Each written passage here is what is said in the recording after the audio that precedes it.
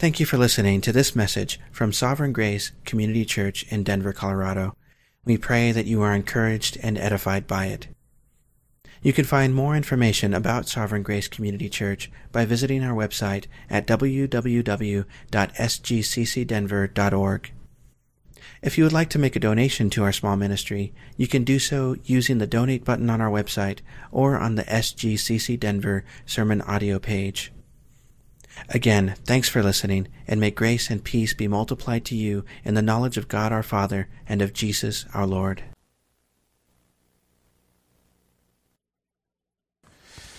Okay, well that's great.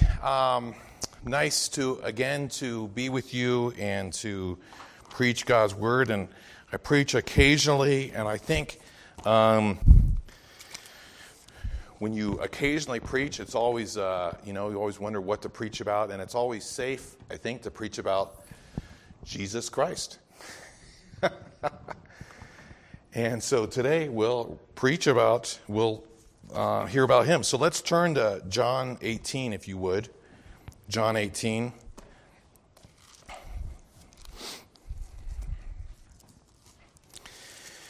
And I have a horrible thesis statement, which all you people who have some education background will recognize as being horrible because it's complicated, it's wordy, it's not memorable. But here we go. Here's my thesis. The magnificent authority and bracing hope that come to full light in Jesus' resurrection are already apparent there during the arrest, which sets off the proceedings that culminate in resurrection. Do you agree? It's a little bit much? Anyway. Okay, well, let's read John 18:1. When Jesus had spoken these words, he went out with his disciples across the brook Kidron, where there was a garden which he and his disciples entered. Now Judas, who betrayed him, also knew the place, for Jesus often met there with his disciples. So Judas, having procured a band of soldiers and some officers from the chief priests and the Pharisees, went there with lanterns and torches and weapons. Then Jesus, knowing all that would happen to him, came forward and said to them, "Whom do you seek?" They answered him, "Jesus of Nazareth." Jesus said to them, "I am he." Judas, who betrayed him, was standing with them. When Jesus said to them, "I am he," they drew back and fell to the ground. So he asked them again, "Whom do you seek?" And they said, "Jesus of Nazareth." Jesus answered, "I told you that I am he. So if you seek me, let these men go." This was to fulfill the word that he had spoken, "Of those whom you gave me, I have lost not one." Then Simon Peter, having a sword, drew it and struck the high priest's servant and cut off his right ear. The servant's name was Malchus. So Jesus said to Peter, "Put your sword into its sheath. Shall I not drink the cup that the Father has given me?" So the band of soldiers and their captain and the officers of the Jews arrested Jesus and bound him. Okay, there it is. There's our passage for today. And so to cut to the chase, I believe that John inserts this extended account of Jesus' arrest in the garden in order to portray the authority of Jesus. It's about Jesus' authority. And all the way leading up to Jesus being bound, and really all the way through, he is the man in charge. And so this morning, I just want to ask 4 questions about Jesus' authority from this passage. Is that good? 4 questions, that's the sermon. Number 1, in our passage, what are evidences of Jesus' authority? That he's the man in charge.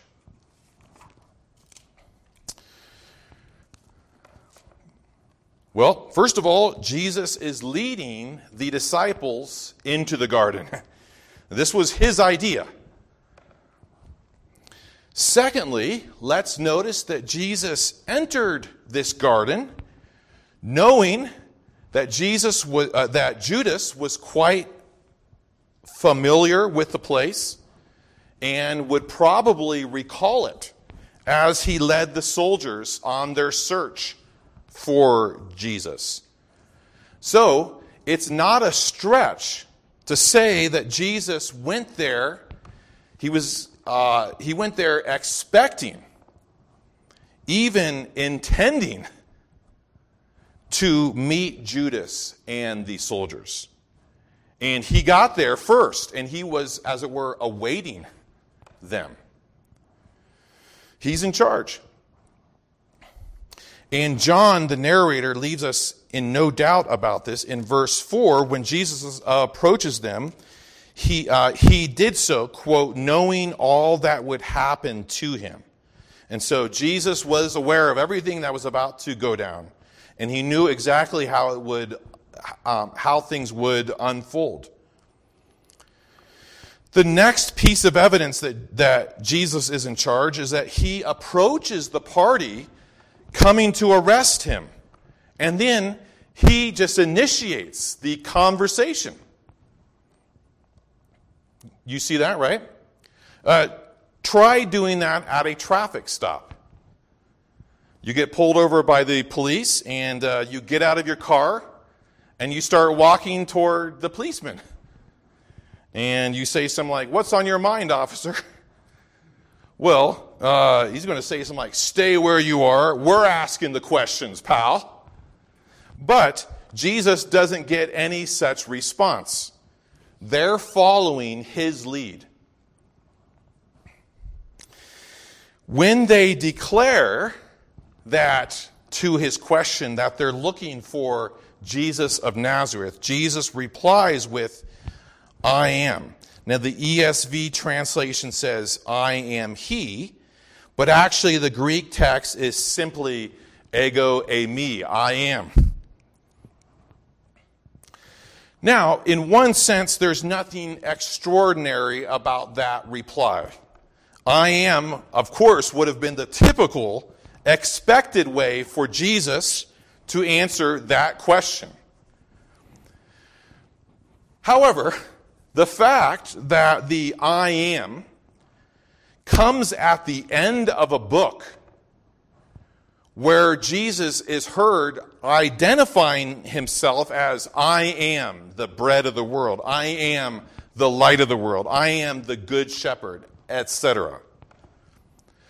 Plus the fact that earlier in the book, he had also been recorded as saying that before Abraham was, I am.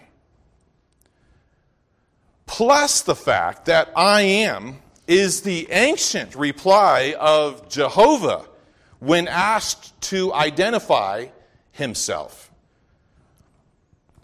All of these factors add up to the thing that when Jesus replies with, "I am," something big and terrible and primeval and mysterious and awesome and holy comes up like a sudden gale.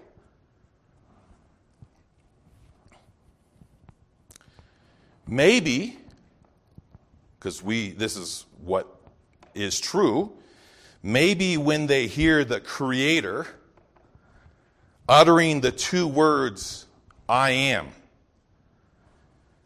these men's minds are sent everywhere at once to dinosaurs and birthday parties and rings around planets, electrons bouncing against each other, to griffins and sweat and peat moss and nations rising and falling and Holy Spirit and desert sun and judgment day and humpback whale waving fields of wheat, etc., etc. And before those two words coming out from the man who is obviously in charge, the arresting party retreats. They're afraid. Their stomachs start to clench. Their shoulders start to raise. Their necks grow taut, and they start shuffling backwards. And then, maybe with our final piece of comedy until Easter morning, they start falling over. Probably toppling over one, so they're toppling over, just each other. You think about that scene. How many of them were there in this arresting party? I'm just guessing, maybe 30? Have you ever seen 30 men, and we're talking men who are grown and they're awake and they're healthy? Some of them probably are especially fit because, they are soldiers, fallen onto the ground? Just picture that.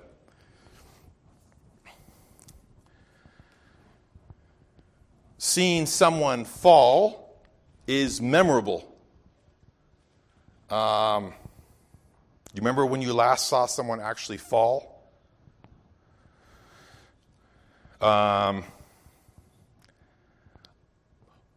family, I think everyone except for Ben, because he wasn't in shape, we climbed Mount Belford a couple summers ago, and which is down next to Buena Vista. And we did get to the top, and it was probably, what was it, 14.1 or something like that. And so we were going to take a picture of our family, and a guy up there asked, would you like us to take a picture? He's probably in his late 50s. And we said, oh, yeah, thanks very much. And so, and the summit is not large. It's not quite a peak, but it's not big. And so he steps back to take our picture, and he trips. And it was like the tripping happened over like 7 seconds, and he kept kind of recovering. He would almost recover, and then he would start to trip again. And,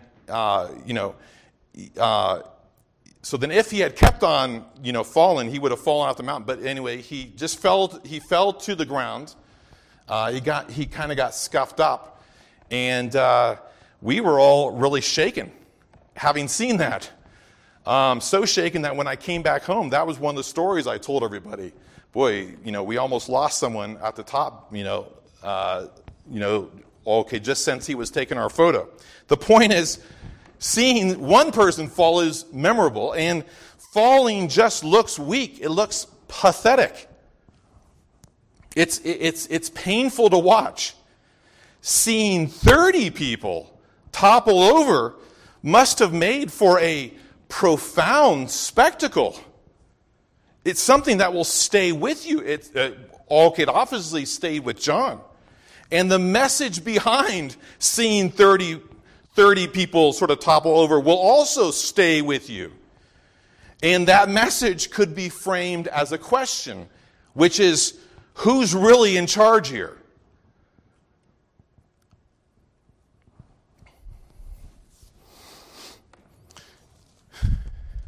Could we squeeze one more drop of comedy from this? Yes, of course we can. We can find a lot of comedy. There's so many possible reactions that Jesus could have had to this toppled over group. Yes? What would you say if you...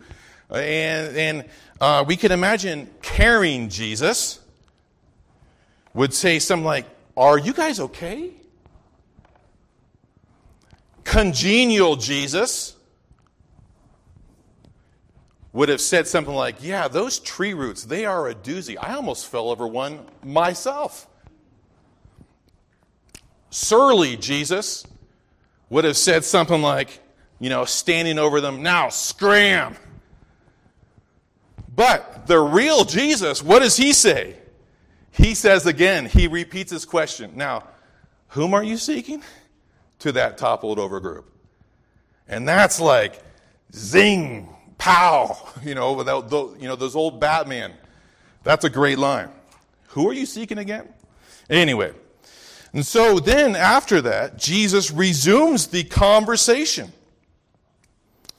Again, he doesn't take advantage of their weak knees to run away. Rather, he brings them back to their purpose. He says, so then just as if to say, now guys, remember what you came to do. Moreover, as they're placing him into custody, he orders that his disciples be released. He doesn't ask, he orders. And finally, when Peter slides his sword or his knife out of its sheath and cuts off Malchus' ear, Jesus kind of snarls at him. Put your sword into its sheath. Jesus is in command even of himself, ever remembering what this moment is really about. Peter's display of ferocious loyalty doesn't distract him from what this situation is. So brothers and sisters, John is making the point, and I think he makes it. Jesus is in charge. And so that's our first question. It was a longer one. Number 2, okay, we got that. What are evidences that Jesus was in charge? Now our second question, we're going to ask about Jesus' authority from this passage. Let's ask the opposite question. From our passage, in this scene, what are ingredients that would seem to contradict the idea that Jesus is clearly in charge?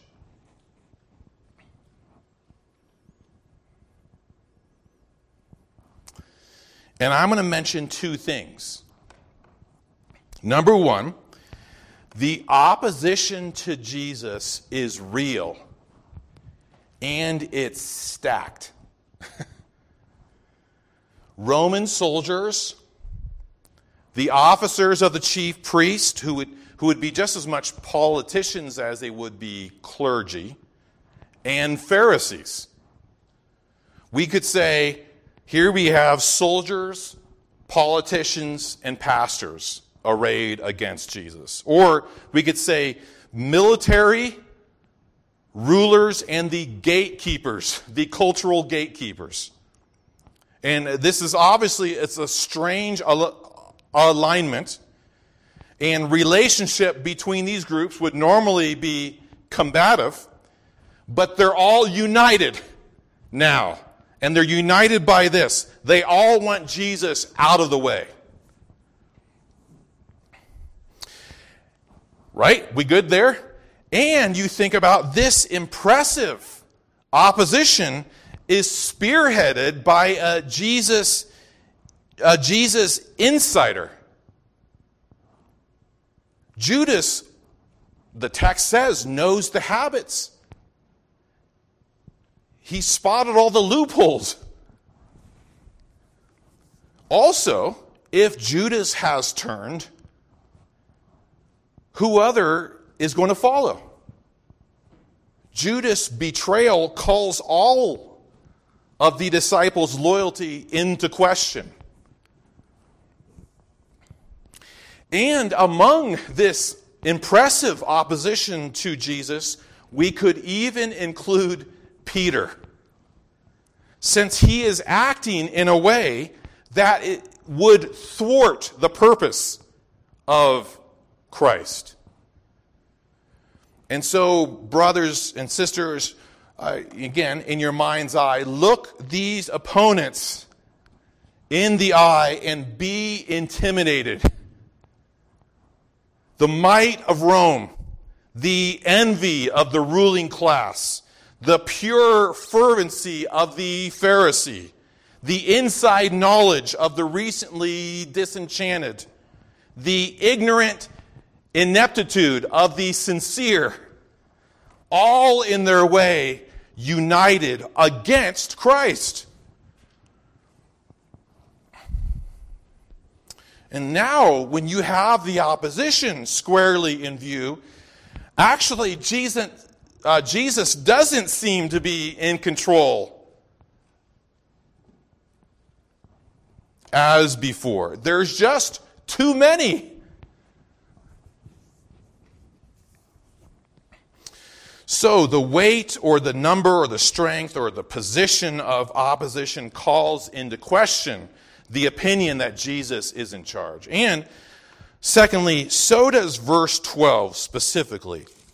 Verse 12 says, "So the band of soldiers and their captain and the officers of the Jews arrested Jesus and bound him." Yeah? Verse 12. In fact, if we only had the scene of verse 12 before us, we would think that Jesus had simply been overcome. Yeah? Even after we've been exposed to the happenings of verses 1 through 11, we get to verse 12, and it seems that verse, those events, to that picture, to nullify everything that has led up to that. That sort of image of Jesus in chains, kind of shuffling off with the captains, overpowers everything leading up to it. I pretend, because I like to pretend, that Judas had invited a Jerusalem Times reporter to the scene, and he had promised him, "You're going to have a scoop here." And the reporter snaps the photo, or I don't know, carves the photo. I don't know what they were doing back there, but snaps the photo of there is Jesus, and his arms and his legs are bound, and he's surrounded by these muscular soldiers. And then there's the headline the next morning. That picture with this headline: "Anarchist taken into custody after a brief violent skirmish." And you just look at that, you think that would be convincing.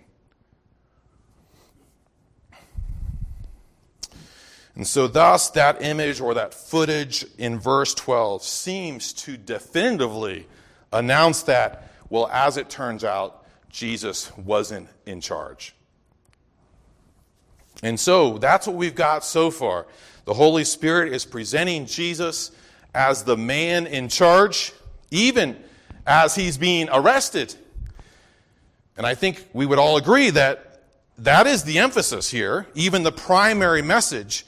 And yet, in this account that shows Jesus in charge, there are elements to focus on that would easily bury that primary message of Jesus being in charge. We good so far? Here's our third question. It's going to be a breeze. We're going to fly right through it, and it's just kind of a summary. And here we're going to kind of go off the ground and, out of the scene and kind of extrapolate some principles, I guess. Here it is. From this passage, what are some ugly realities that could still be present even while Jesus is in charge? And I'm just going to list, I'm not going to explain, I'll just list them. And please listen, tell me, or you don't have to tell me, but think, do you agree with this from this passage, okay? Number one, so the question is, what are some ugly realities that can still be present even while Jesus is in charge? Number one, there can still be anti-Christ people doing anti-Christ things, even while Jesus is in charge. And in fact, those anti-Christ could join forces and become a major antichrist. We good with that? Number two, even while Jesus is in charge, there can be former followers of Christ who aren't content to just kind of sit things out, but are actually spearheading the effort against Christ. We agree that's in here? Number 3, there can, even as Christ is in charge, there can still be ignorance and recklessness among Christ's sincere followers. Sincere, and yet who haven't at all grasped the big picture of what Christ is doing. And then finally, and really simply, even with Jesus being in charge, there can still be pain and a hard future in store. Nathan will talk about that next week. Okay, so there it is. That's our third question we're racing through. And number 4th question is this. And here's the last question of the sermon. Jesus is the man in charge. Okay, John is making that point. What is Jesus using his authority for? That's actually not really good grammar. Now that I just thought about that. For what is Jesus using his authority in this passage? Okay, I have 3 quick answers to that, and the first answer is complicated, I admit. So here we're coming to the most dense part of the sermon, and if you can, grab a hold of your pew and try to follow along, it'll be great. Okay. Here's the complicated sentence. What is he using his authority for? Here it is. Jesus is using his power, his authority, to encourage his followers with the reality that he's in charge by showing them that he's in charge. I should have taken more time with that sentence.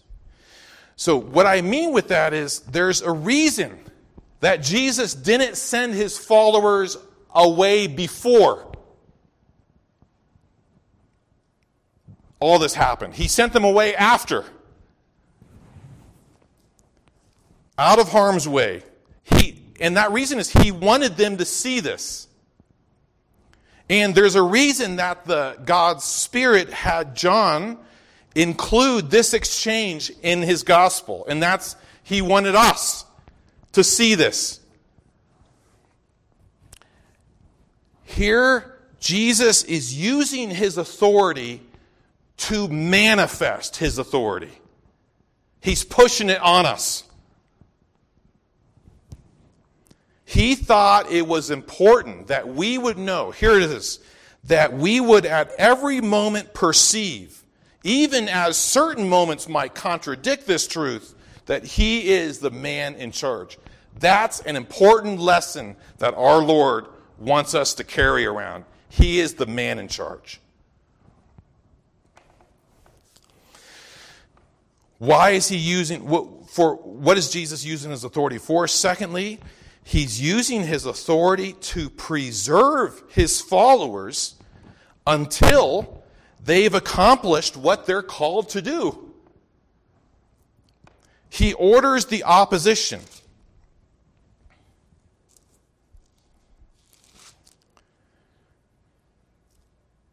Where is that actually?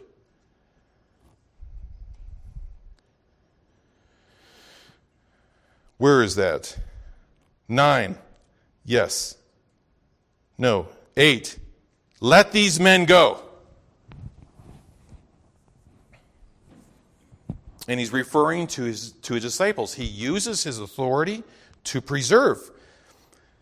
And then John in verse 9, John the narrator here, connects Jesus' command, let these men go, with something Jesus had said previously to his heavenly Father. Of those whom you gave me, I have lost not one. Right? You see that? And we have that quote. Sure enough, in the previous chapter, verse 12, Jesus praying to the Father, and he makes this claim to his Father, "Of those whom you gave me, I have lost not one." And he had said something similar back in John 6, verse 39. Now, when I hear Jesus saying that to his Father, I would think that he's talking about something about keeping his followers' eternal souls, right? Wouldn't you think that? Not allowing the devil or, evil to snatch them away from him. And I'm sure he did mean that. But according to our passage today, he also meant keeping his followers from physical harm. Yes? Am I making this up? This is good? I mean, is it clear? So Jesus' boast to his Father includes that he protects every one of his followers from all harm, including keeping them physically safe. And isn't that a fact valuable to know? That Jesus is using his authority to keep his followers physically safe, even during the time of Corona. And I know I'm not totally simplistic, although I'm mainly simplistic. There is some mental digging to do around all of, this phrase and this concept. But let's hear it again. "Of those whom you gave me, I have lost not one." Talking about his followers' physical well-being and safety. And so these men are released by Jesus' order, and their lives are protected. Because Jesus said, "I have lost not one." Now, you cynics out there, and I'm a cynic up here, are thinking, wait, as I understand it, all of these men were eventually captured, and then most of them were executed. So what comfort is Jesus' oath to his Father of their physical safekeeping? And the answer must be, unless you can tell me a different one, the answer must be, Jesus will keep you safe, physically safe. He will not allow you to be taken or die as long as he has something for you to do. These men were safe until they accomplished their purpose, and even then, through death, they were brought to their Heavenly Father, safe all the way through. And so Jesus uses his authority to preserve his followers until they have accomplished what they're supposed to. And then finally, what is he using his authority for? Jesus uses his authority to kind of forge ahead in his Father's work and mission. Particularly the hard part, and particularly along the route that isn't obvious. He responds to Peter's violence, "Shall I not drink the cup the Father has given me?"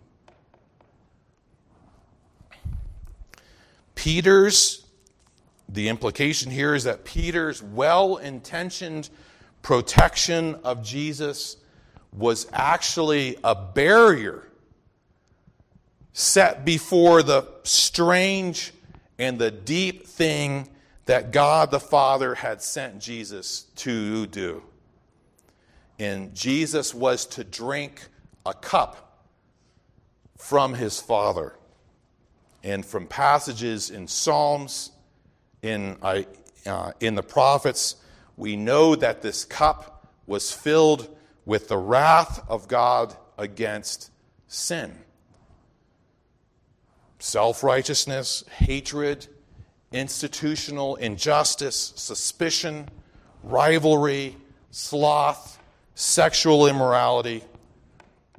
And so, drink the cup. It's a strange sort of image, right? But in a way, it's a very effective image. Drink the cup is an image to connote that in front of Jesus was an experience. And it was a violation. And it was a horror that would stream into the depths of himself. And so Jesus, to answer the question, what did he use his authority for? He used his authority to get people out of his way and to get people out of his Father's way, to clear the road that would eventuate in his cross. And so Jesus was the man in charge to become the man under the charge of your sin and mine. Okay, there it is. Those are our 4 questions. We did it. Can I just give a brief word of conclusion? Sit tight for just that, but we're done with the body. The Lord is risen. Risen indeed. Okay, one more time. The Lord is risen. Here you go. So that means that he is an accomplished, victorious Christ. He has set his people free from the guilt of their sin. That's what that cup was all about. He has set them free from the superseding power of their sin. And all authority has been given to him. And the devil has lost. I mean, that is the Christian. There's a lot more to say, but that's a big thrust of the Christian message. It is positive. It is victorious. Yes? And we're kind of sitting in that. And this morning, we saw that, back to my thesis statement, the magnificent authority and bracing hope that came to full light in Jesus' resurrection were already apparent during his arrest, which set off all the proceedings that culminated in resurrection. Our Lord Jesus was the man in charge of everything leading up to his death and his resurrection. And yes, John doesn't try to cover up this fact. The way that he took was difficult and involved facing opposition and appearing to lose and death. And yet throughout he acted with purpose and with strength and even efficiency. All the stuff of authority. And what gives us hope is that Christ's history is the pattern for those of us who have believed in him. Right? But more than a pattern, we are connected by faith into the life of Christ. And so Christ in resurrection is the first fruits of what will be a great harvest of Christ's people in resurrection. And so when we hear that Christ is raised, something, unless, it would be good, let me put it this way. It would be good if something inside of us would kind of flit and flutter. Christ is raised and, these little flitting and fluttering. And that hope, you hope. It's an old New England poet, Emily Dickinson. Who's read Emily Dickinson in the past week? Oh, what? Oh, okay, but you've read her before. Well, she has this great little brief poem about hope, and it's great. It says, "Hope is the thing with feathers that perches in the soul and sings the tune without the words and never stops at all." And so when we hear of Christ raised, we sense that's in front of us too. Resurrection is where it's all going. And our future really is bright because Christ has been raised and we must follow him as the harvest follows the planting. But that resurrection is in the future. And here we are now with plenty of hard stuff to get through before the resurrection. And so today, that's why we focused on a pre-resurrection episode to offer the encouragement. Jesus was the man in charge all the way up to and out through resurrection. He's always the man in charge. And so before his resurrection, even in the middle of duress, he was the man in charge. And before our resurrection, even in the middle of duress, he is the man in charge. And so, brothers and sisters, all over the world today, people are bailing out on Jesus.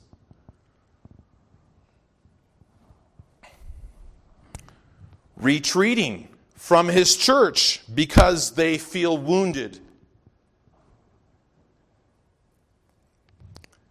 People twisting or erasing or adding to the Scripture's presentation of Jesus in order to make him more palatable to contemporary tastes.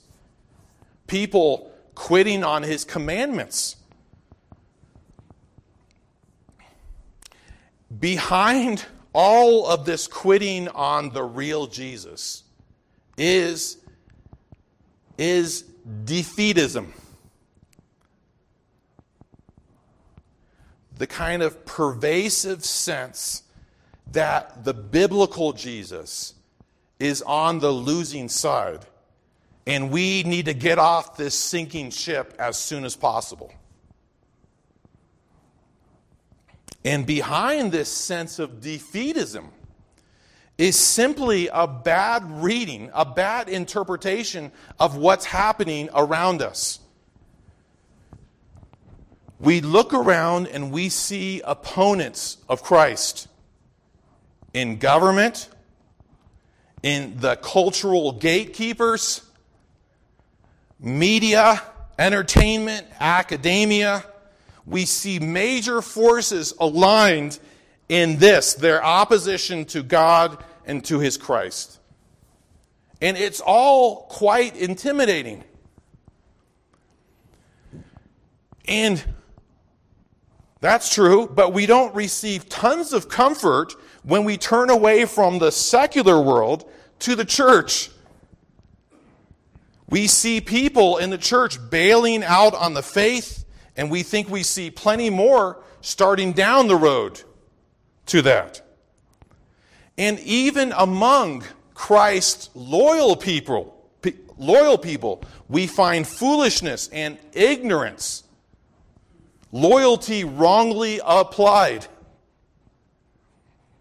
And from one vantage point, these counter-Christ phenomena appear to be in charge of the scene. And sort of, they are dictating reality. And the Antichrist opposition appears to be holding and gaining in strength. And surely, if projections keep, are going to come out on top. But this is what this passage is for. We walk by faith and not by sight. And faith isn't simply wishful thinking. It's not pretending there isn't complicating evidence. But here it is what faith does. Faith focuses. Faith zeroes in on the testimony and the emphasis of Scripture and then lets that set the reality. And so, let John this morning, writing in exile about our Lord's arrest, remind you that Jesus is always the man in charge. Yes, in the hard times before resurrection. He's in complete control. And I believe me, I know this. We cannot fathom exactly or all that Christ has in mind right now. We don't know on our way to following Christ into resurrection all the hard things that are in front of us that we have to pass through because they're included in his Father's strange, dark plan. And yes, there's plenty of opposition, particularly and painfully from former followers and ignorant Christians. However, we'll keep in true truth, as Francis Schaeffer used to call it, and not feel alone and not feel weak and not feel shabby if we keep our eyes trained on the Christ whom the Spirit discloses, the Christ of the apostles, the Christ of Holy Scripture. And that's the man who's always in charge. And so thanks be to God who gives us the victory through our Lord Jesus Christ. Let's pray. Thank you, our Father, that you and the ascended Son have released your Holy Spirit into the world, and part of his working among us is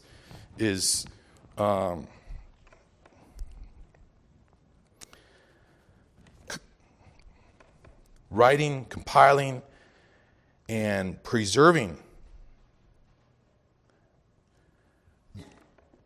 the Word, the living Word, the true Word, the Word that enlivens Holy Scripture. We thank you also for your Spirit who gathers your people whom you are in covenant with and he diligently gathers them to sit under the Word. And we thank you for the faith that lives in the saints and that falls out of them as we gather together and that encourages one another.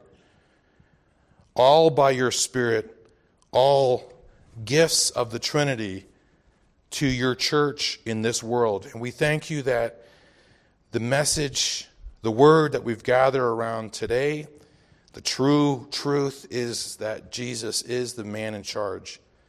And grant to us to not give an inch, to not concede an inch to that truth. To not, that when we do doubt it because of the countervening evidence, that your Holy Spirit with the Word would bring us back to what is reality. That you are in charge and working out your dark, but your saving purposes. And so, Lord, give us faith, I guess is the summary prayer. Give us faith in Jesus Christ as he is. And we ask in his name, amen.